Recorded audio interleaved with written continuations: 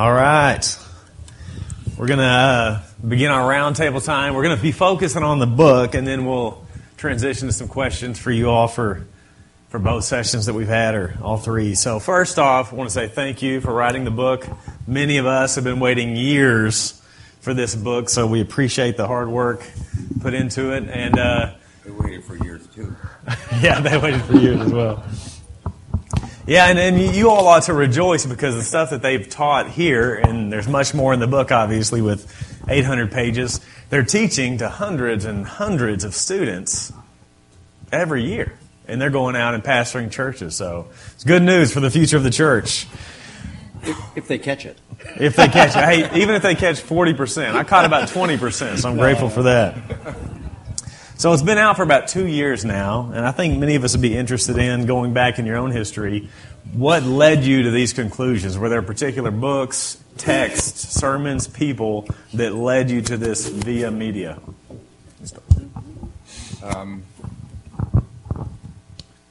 My father was a graduate of Dallas Theological Seminary.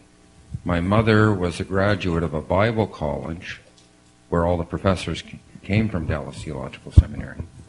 She was a Christian education major when it was brand new. She went to Wheaton College and studied under the LaBarre sisters, so that was the very beginnings of Christian education. Our home ran like a Sunday school. And so you can see that I was raised in a dispensational home, pietistic. When I became a Christian and I felt a call into ministry, I went to university, and that gave me. I learned the tools for studying the scriptures. And I went out as a pastor. And what happened when I went out as a pastor is every time I came to one of those texts, that are very special to the dispensationalists, like 1 Thessalonians 4, I concluded that if you didn't come with their larger story to this text, you wouldn't walk away with their interpretation. So I put everything on the shelf for a while, and then I told you how we had Dr. S. Lewis Johnson in our home, and he said, well, the covenants are really important. And the other thing, I think, was the use of the Old Testament in the New. When I saw how Jesus and the apostles were using the Old Testament, that was very important. Like, for example, Jesus quotes from the book of Zechariah. I think, what is it? 1/6 of all the quotations in the last week of his life are from Zechariah. So I thought this must be an important book. In chapter 13, it talks about strike the shepherd and the sheep will be scattered. Well, if you go back to Zechariah, the sheep are Israel. It says 2/3 of the sheep will be lost and only 1/3 will be saved. Well, when Jesus says strike the shepherd and the sheep will be scattered, he's not thinking of all of Judaism. He's thinking of his own disciples. So that kind of blew my dispensationalism out the window. You want me to say? Yes, thank you. I came from a different, and Peter came more from, I think, the dispensational end. I came from more of the covenantal end, raised in a wonderful Christian home where I heard the gospel of a more reformed, and it was Baptistic, and putting pieces together and trying to make sense of these things, greatly influenced by more of the theological realm, just showing our differences in interests and all that, more of the Francis Schaeffer, the apologetics, the worldview. Tied to that was making sense of how the whole Bible fits together. And thinking through these matters, went to Trinity Evangelical Divinity School, and people like Don Carson and Doug Moo started thinking through these matters and saying, yeah, the old covenant view doesn't work just right, and have to improvise a little bit and think through this a little differently, and especially with Baptist convictions, believing that believers' baptism was correct. Then sort of thinking through these areas, and then in teaching, trying to, people would say, well, how do you understand the covenants? How do you see yourself different than these? And then being forced to think through that a little more carefully.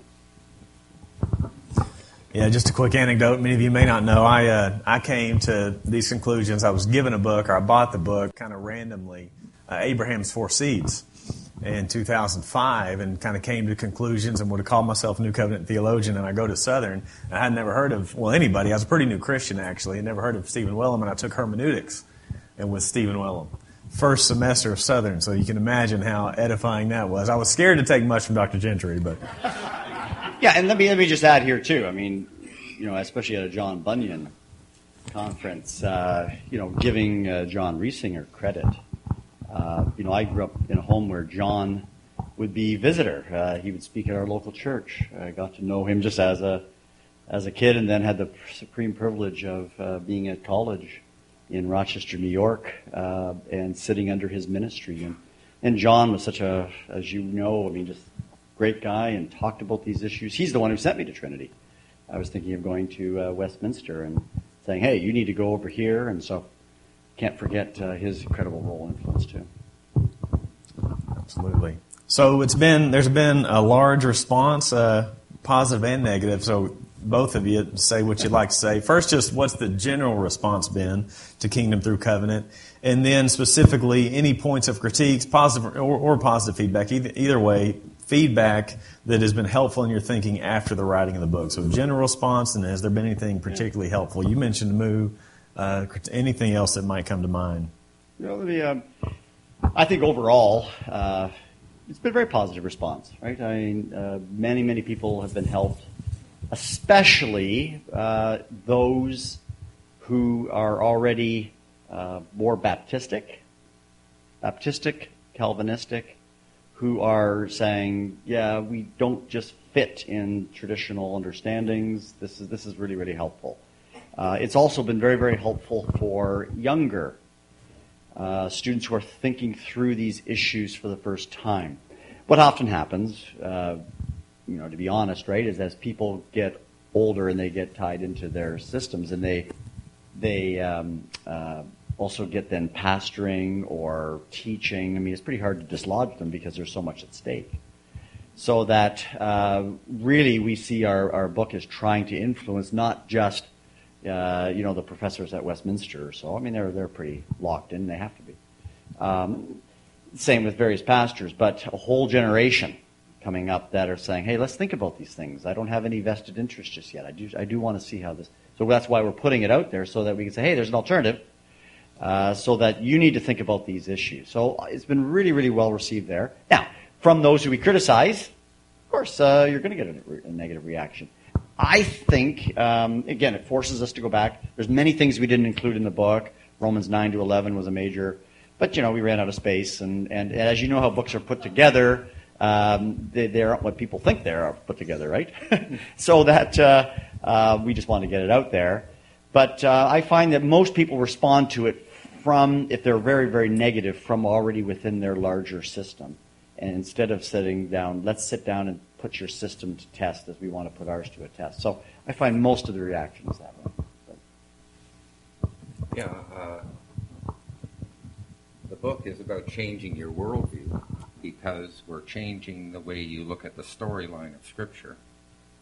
So, as Steve had said, often the negative reviews tell you more about the reader's worldview than about the book.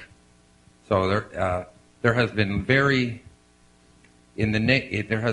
little really critique of any of the details in the book. I know of one young man who was a Presbyterian minister, and he read the book and he left and became a Baptist pastor. I don't, as Steve said, I don't expect that we're going to win any people over 45 years old.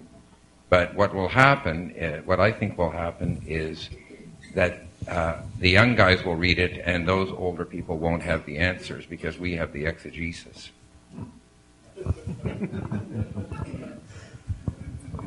Related to that, one of the criticisms, I can't remember which, when they had the Gospel Coalition responses was the minimal references to the New Testament. Now, from my experience with you all, I know that it's not a competency issue. I know you both can do exegesis with the best of them, even in the New Testament. You ought to know he's a Hebrew genius. I think my Hebrew improved overnight. I'm rooming with Peter Gentry, and he snores the Hebrew alphabet. So I thank you for that. But he teaches advanced Greek grammar as well. So you can do New Testament exegesis. Was the lack of emphasis on the New Testament intentional, or was it just a space issue, or what would you say about the lack of? Yeah, I mean, I think ultimately it was a space issue. We ran out of space. The primary emphasis was focusing with Peter's part 2 on how the covenants unfold, anticipating the new covenant, and then bringing it over. Now, chapter 16 did deal with how it comes over into the New Testament. There weren't specific things that were dealt with. But, I mean, a good follow-up book is David Peterson's volume on, I forget the exact title. It's Transformed by God. Transformed by God or so, which is an excellent work as he brings that into the New Testament. Yeah. But again, more could be done, and more needs to be done. But I don't think anything in the New Testament is overturning the basic point that's made. So it's a fair criticism. That's fine. And needs to be, other passages brought in. Yeah. And we're trying to do that in some other follow-up things. Yeah, one of the things, actually, my area of specialty is the Greek translation of the Old Testament. So the Bible was the Old Testament was translated from Hebrew into Greek in the 3rd century BC, before Christ. So in that field, I have to be equally good in all of the languages, and I entered that field because I wanted to sit on the fence. I didn't like the idea of being an Old Testament scholar or a New Testament scholar. And I think that's a huge problem today, because you can't interpret the Old Testament without the New, and vice versa. And so I had no interest, by the way, in writing this book, but my students bugged me for about 10 years. So, but in the end, I didn't want to write it without the help of a systematic theologian. And then I think one thing that was instrumental is Steve and I meet every week, and this book came out by Paul Williamson, and we thought it was terrible, so we spent a whole year talking about it, and then we decided maybe we should write something. Now, surely that's an overstatement, because many of us have benefited from Paul Williamson. Well, it's a good book, yes. Okay. It's not terrible. It's good. Now, let me just forget Williamson. The other issue of the New Testament data, so some of it was time and issues, but the burden of what we were trying to do as well, and particularly in Peter's section, is to show from the Old Testament, right, that in the Old Testament there is already through the covenants a trajectory that's moving in a certain way. So that, for instance, with covenant theology, to you and your children, I mean, this is already being transformed in the Old Testament as you move to the New Covenant. Some of the land issues, it's already being transformed in the Old Testament. It's not just a New Testament argument that you're making. Oh, let's read the New Testament and impose it back on the Old. That these things are already going on in the Old Testament. And that's crucial to show in our view. Yeah. Yeah, and I think you probably would acknowledge this yourselves. In the Bunyan Conference, you've had wonderful people write books but on the New Covenant, but they're mostly from the New Testament. So the gap is really developing this from the Old Testament. Right. Yeah, absolutely. We're grateful for it. So this is kind of related to all what we've asked. We've mentioned a couple things. Is there anything else, if you had a chance now to redo it, is there anything you would do differently, and if so, how? 2 years later. Well, I appreciated the criticisms that Doug Moo made, and I actually have already made up a list of corrections. So if you want them, you can just email me. We talked to Crossway about, incorporating them, but it would really change all the pagination and kind of require a revised edition. So not all of those are going to get in right away. So we have to complete our 250-page abridgment, and which is as much, that's 80,000 words, so that's what he's throwing out of his Christology. We have to finish that, and then I guess we'll talk to Crossway about actually making a revised edition. But the way I feel, there are little things here and there, but apart from Ezekiel 16, I don't really want to change very much. So. Yeah, no, I think if depending on space issues and all that, there may be a few places that we could cut a few things and then try to add in some of the New Testament stuff, Romans 9 to 11. Those keep coming up over and over again, so they have to be addressed. So if they were as another book, then that would have to be put in just to show where we were going with that. Yeah. In case you were snoozing just now, there is going to be a 250-page abridgment of the 700-page book. So that's good news. Right. It's 800 pages if you read the study on covenant, Yeah, including the 100-page appendix. I've read it. So many of us here use the label New Covenant Theology, and in the book you say it's a species of New Covenant Theology, and you mentioned wanting to come up with a new label for the Academy and not wanting to be bogged down by what some perceive as New Covenant Theology. Could you tell us some things about that label that you may have seen that concerned you, that wanted you to move away from New Covenant Theology to progressive covenantalism? Yeah, well, that was my chapter, and we did that in consultation, and the struggle with it, and I had this conversation with you as well, and because of our forefathers, we don't want to diss, what guys like John Riesinger and others have done, right? We also run into the problem of there are people who use the New Covenant label that create baggage that we're trying not to communicate. Now, it doesn't seem to work because they just lump you down anyway, so you have to define your terms. Now, what we were trying to avoid just with explicitly the New Covenant label, at least what I was trying to avoid, was this charge of antinomianism. We are not antinomian, right? And it's the farthest thing from us, right? It's a total misunderstanding. So we thought, let's call something different, and then because of progressive dispensationalism, we'll call it progressive covenantalism, and try to bring in that to it, and also not just, it's all of the covenants together, trying to capture a term that brings that in. But in the end, if New Covenant theology is properly defined as John and others like yourself and others are doing that, that's fine. So they're going hand in hand. But progressive covenantalism does try to capture in the sense of the progress of the covenants too. So. I didn't know what I was doing. I didn't have a label for it, so I just let Steve do it. You mentioned progressive dispensationalism, and I've got a very limited view, but it does seem to me that classic, traditional, even revised dispensationalism is not on the rise, to put it that way. Certainly in the academy, and especially in the younger generation, it's very rare to find those. But progressive dispensationalism sort of holding on, and there's commentaries being written from that perspective, especially with Bach, but it's very hard to find any major commentary now written by a classic or a traditional dispensationalist. So progressive dispensationalism still on the table in many circles. What would be some weaknesses, and I know you covered in the book, but what are some weaknesses of progressive dispensationalism that you want to make us aware of? Yeah. Again, there's so much from the progressive, depending on who you're talking to, because there's a variety within progressive dispensationalism as well. So if you're talking about the Bach or Blazing and others, they're on the one side of it, and then you might have others. I don't know where MacArthur would stand, whether he considers himself progressive. He's a little different than those guys would be, right? There's a lot of agreement.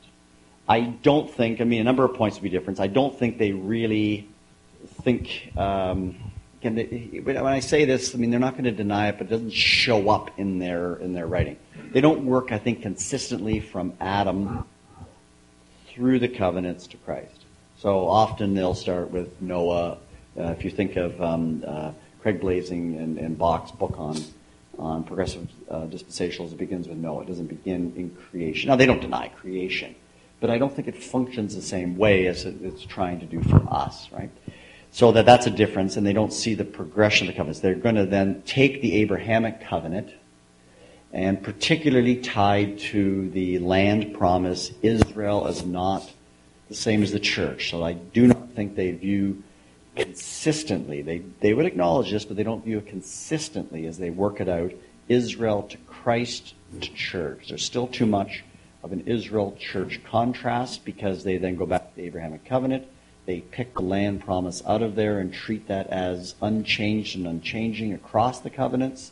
And they don't see the land promise as we would see it rooted back in creation. Eden ultimately then fulfilled in the new creation. Right? So a real typological pattern.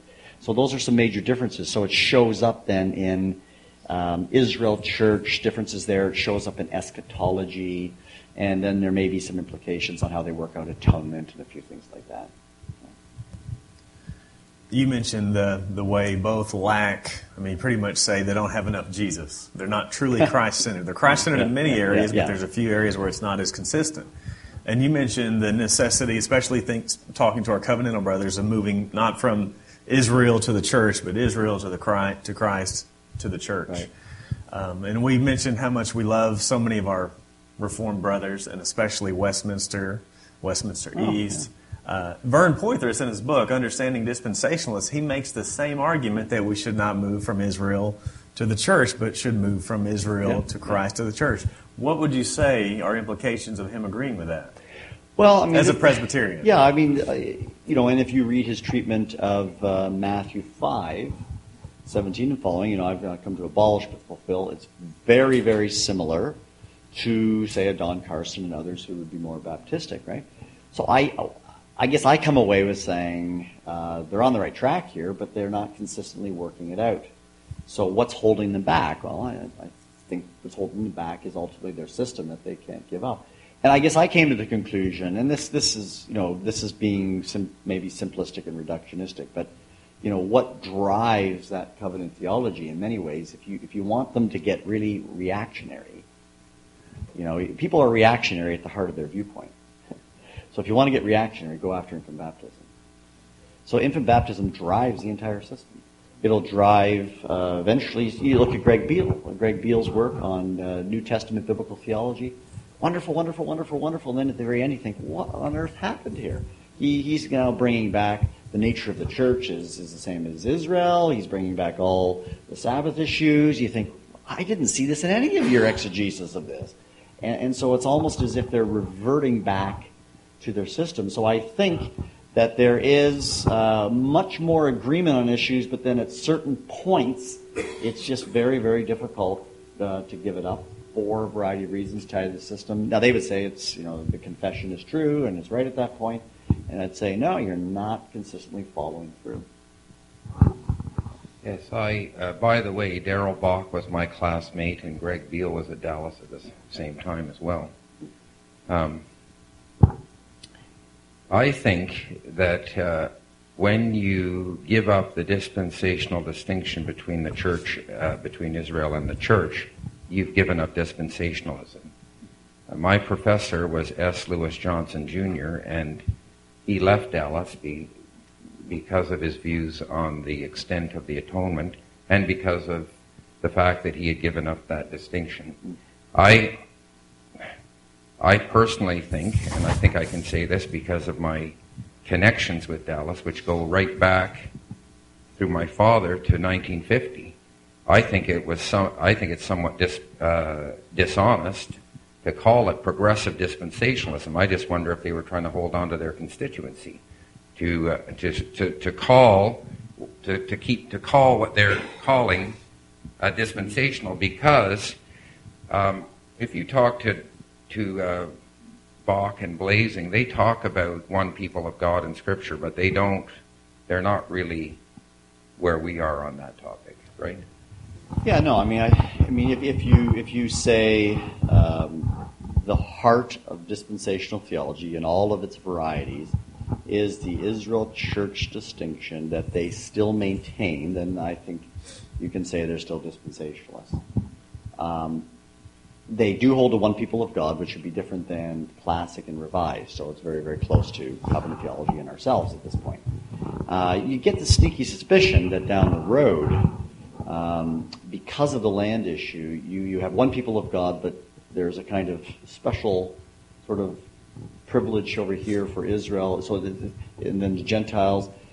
Where, we see as you're moving across redemptive history, everything is culminating in Christ and his new man, the new church, the new people, right? It doesn't go retroactive in redemptive history, right? So I think they're still dispensationalists. Whether they're fudging or not, I don't know. They still affirm, yeah. So. All right, Dr. Gentry, question for you. Two questions.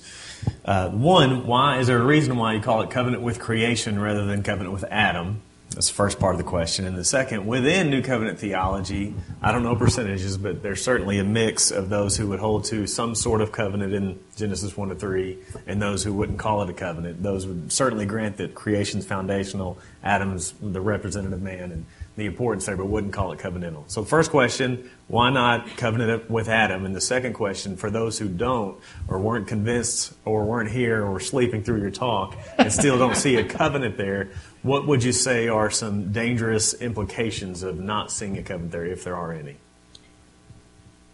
Well, I'm not quite sure why I called it the covenant with creation. I think that there's really a twofold covenant, right? There's a covenant between humanity and God, and there's a covenant relationship, I should put. There's a covenant relationship between humanity and God, and there's a covenant relationship between humans and creation. So in a sense, even though man is the pivotal figure, God is relating to all of creation in this covenant.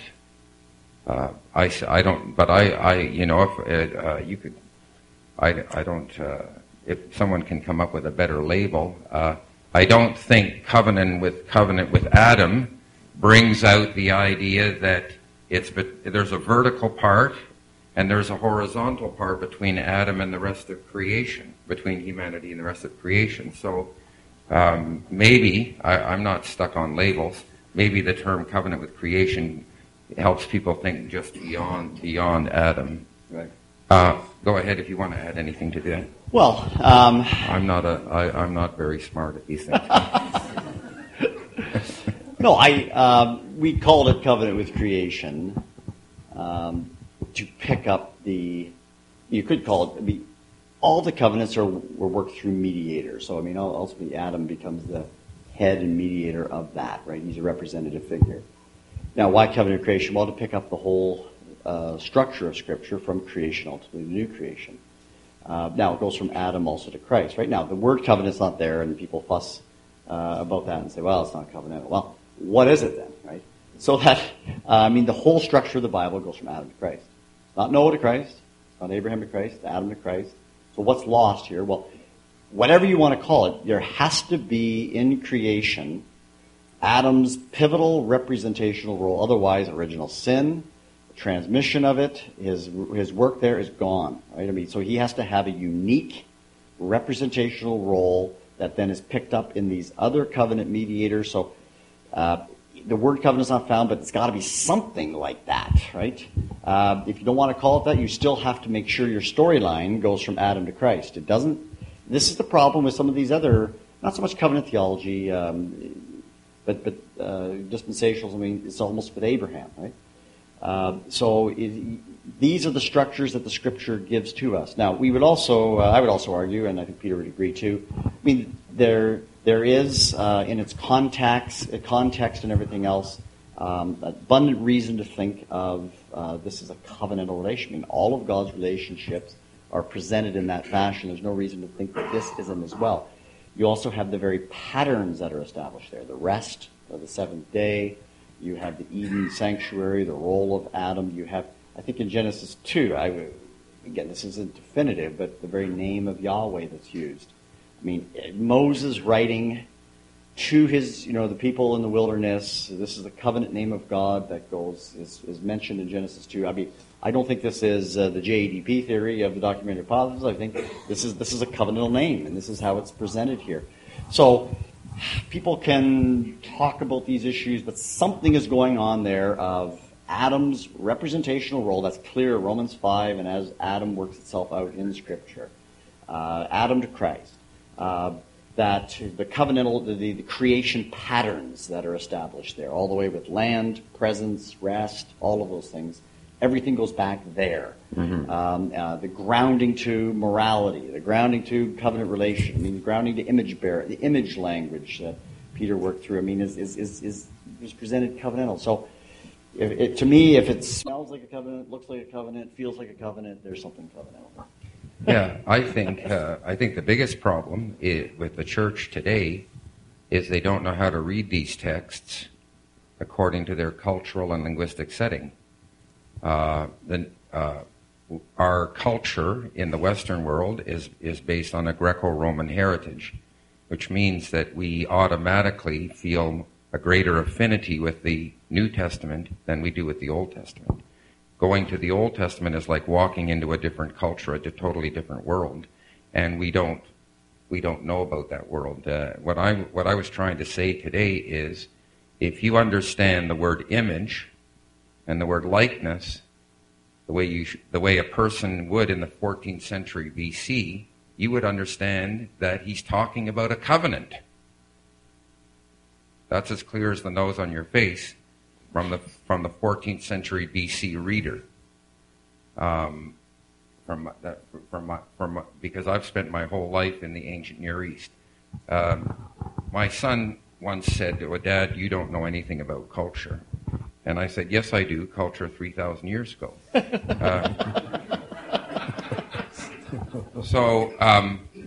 And the other part that Steve brought out is that if you don't start with Adam, you have an emasculated storyline, and this is what happens, I think, with our Presbyterian brothers. They don't understand Genesis 1 and 2 like I've unfolded it. So they don't really know what to do with Noah. So their storyline starts with Abraham. And what does that do with your comparisons between Adam and Christ? Christ is the head of a new covenant community. So what is Adam? Is he just a progenitor, a biological progenitor? Is that all he is? So I think that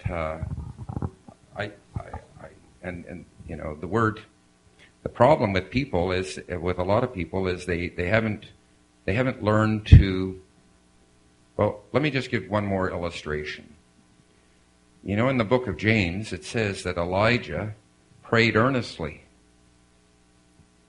Now, I dare you to go to 1 Kings 17, 18, and 19 and find the word pray. What the text says is he bowed down with his head between his knees. You see, that's what the text actually says. Should be obvious to any reader of Scripture that he was praying. That's how James understood it. But the word P-R-A-Y isn't there. It doesn't matter. That's what the text is talking about. People aren't limited. When you communicate with someone else, you don't actually have to use certain buzzwords to talk about a topic or get the idea across. And so that's just the way literature works. And I'll tell you another thing about this. The prophets of the Old Testament communicated in every possible way, not only with their words, but with their actions. So the prophets had what we call in Canada dramas, little one-act plays. Jeremiah went and hid his underwear in the rock, and then Isaiah went naked and barefoot for 3 years. These are R-rated parts of the Old Testament. Ezekiel shaved his hair off and blew it out the window, and he got down on the ground with a diagram of the siege of Jerusalem, and he had an iron frying pan to show that their prayers wouldn't get through to God. So they communicated using every literary trick in the book. There is no such thing as a genre of prophetic literature because they used every genre. And they used their actions. And Jesus was a prophet, among other things, in the tradition of the Old Testament prophets. So, for example, he communicated in exactly the same way.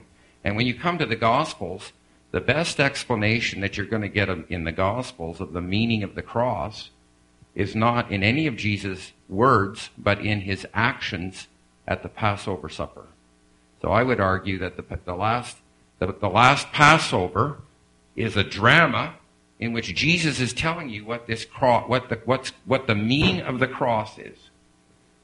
So the best explanation of the cross from Jesus' point of view, obviously the apostles do a tremendous job with their words, but in Jesus' ministry, his best explanation of what that's all about is not in any of his sayings reported in the gospel, but in the little drama that he provides. So you have to be, what I'm trying to say to you is be open to the different ways in which the Bible is communicating.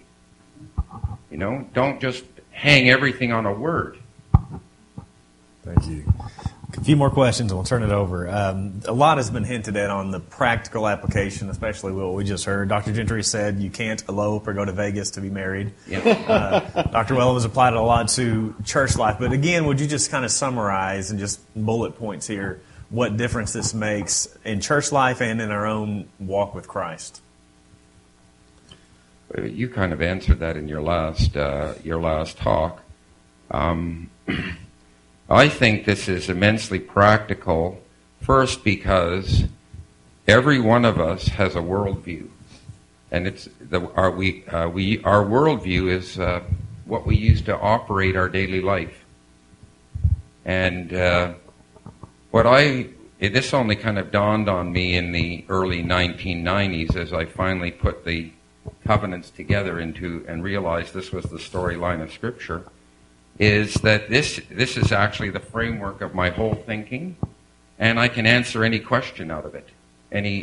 So in other words, the storyline of Scripture is sufficient for a systematic theology. And every believer is a theologian, whether they believe it or not. They have some kind of story. They're connecting with some part of the Bible. Why not connect with the whole Bible, with the whole story? And so I'm saying this is the stuff of my everyday Christian life. But go ahead, you might have a lot more. Well, no, I mean, think of Romans 11, 33 and following, where you have the great doxology. Right? So Paul, in wrestling with the great plan of God from eternity past, the role of Israel, God's promises, as something of that plan is unfolded, right? He is led to worship and adoration, right? So part of understanding the whole counsel of God is to know God, right? To know Him, and His plan is revelatory of Him. So it leads to our mind, heart full of truth, worship, praise. I mean, all of that. Just reflecting on how He has saved us and how He has redeemed us and how that's come across the covenants and how He's made Himself known. It leads to obedience, worship. So it's all God-oriented, right? So it leads to that.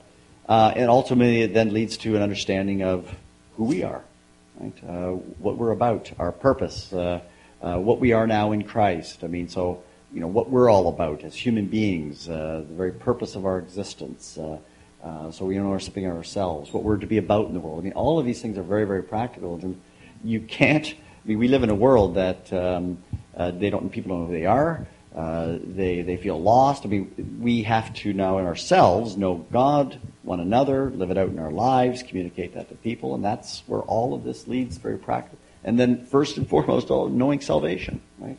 Knowing redemption in Christ. It's not just an intellectual exercise, but knowing that in Christ I have a secure salvation. I have a Redeemer that accomplished a work that nobody else did. I mean, all of God's promises. I mean, all of that for this life and the life to come. Thank you.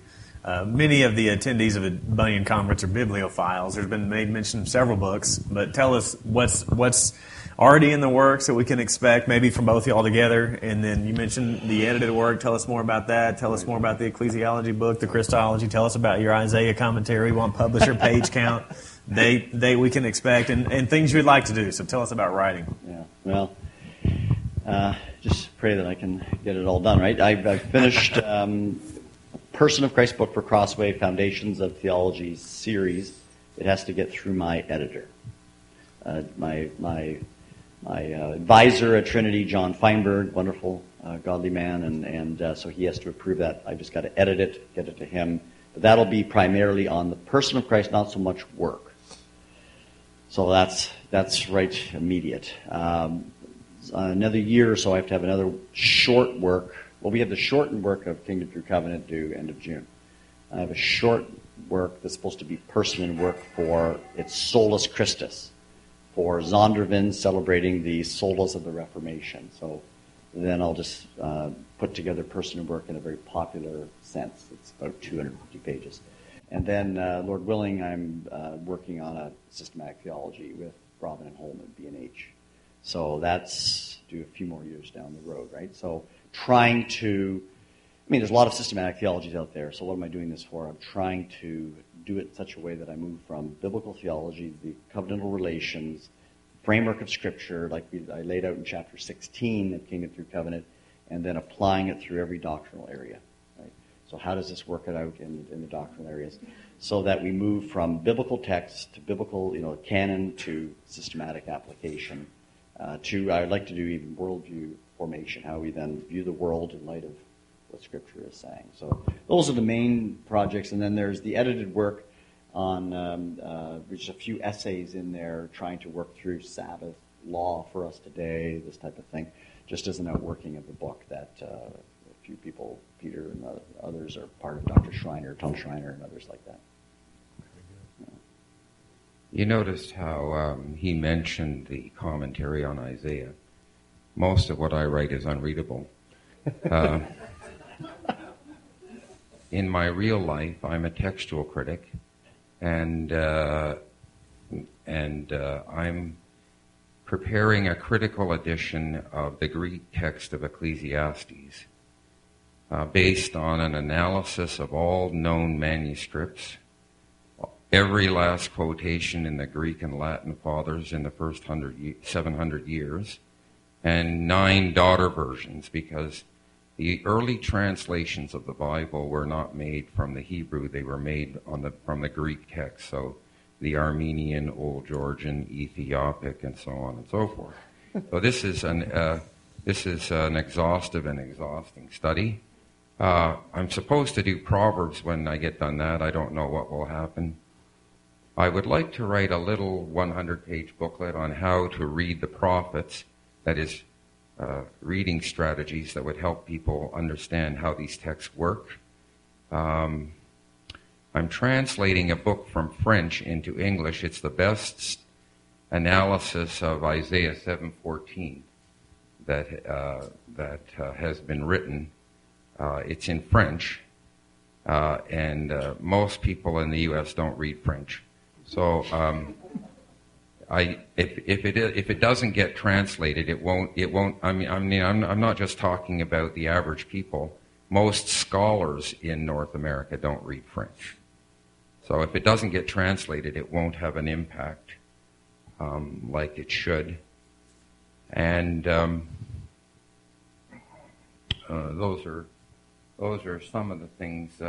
I'm actually quite excited. The book is, we don't view Kingdom Through Covenant as a sort of finished product. It's just it's programmatic and suggestive. So there are lots of doctoral dissertations that could come from ideas in the book, and a whole new systematic theology that would be written from this perspective. So it's really Steve that has the work, and I'll continue writing my unreadable materials. And aren't we glad the church has all these gifted people, and he has those gifts and I don't? Yeah. Well, seriously, praise the Lord for both these men, for their gifts of the church, their teaching ministry. Pray for them. Got full teaching loads and writing as well, so they got busy lives. Pray for them to continue to be used and much fruit.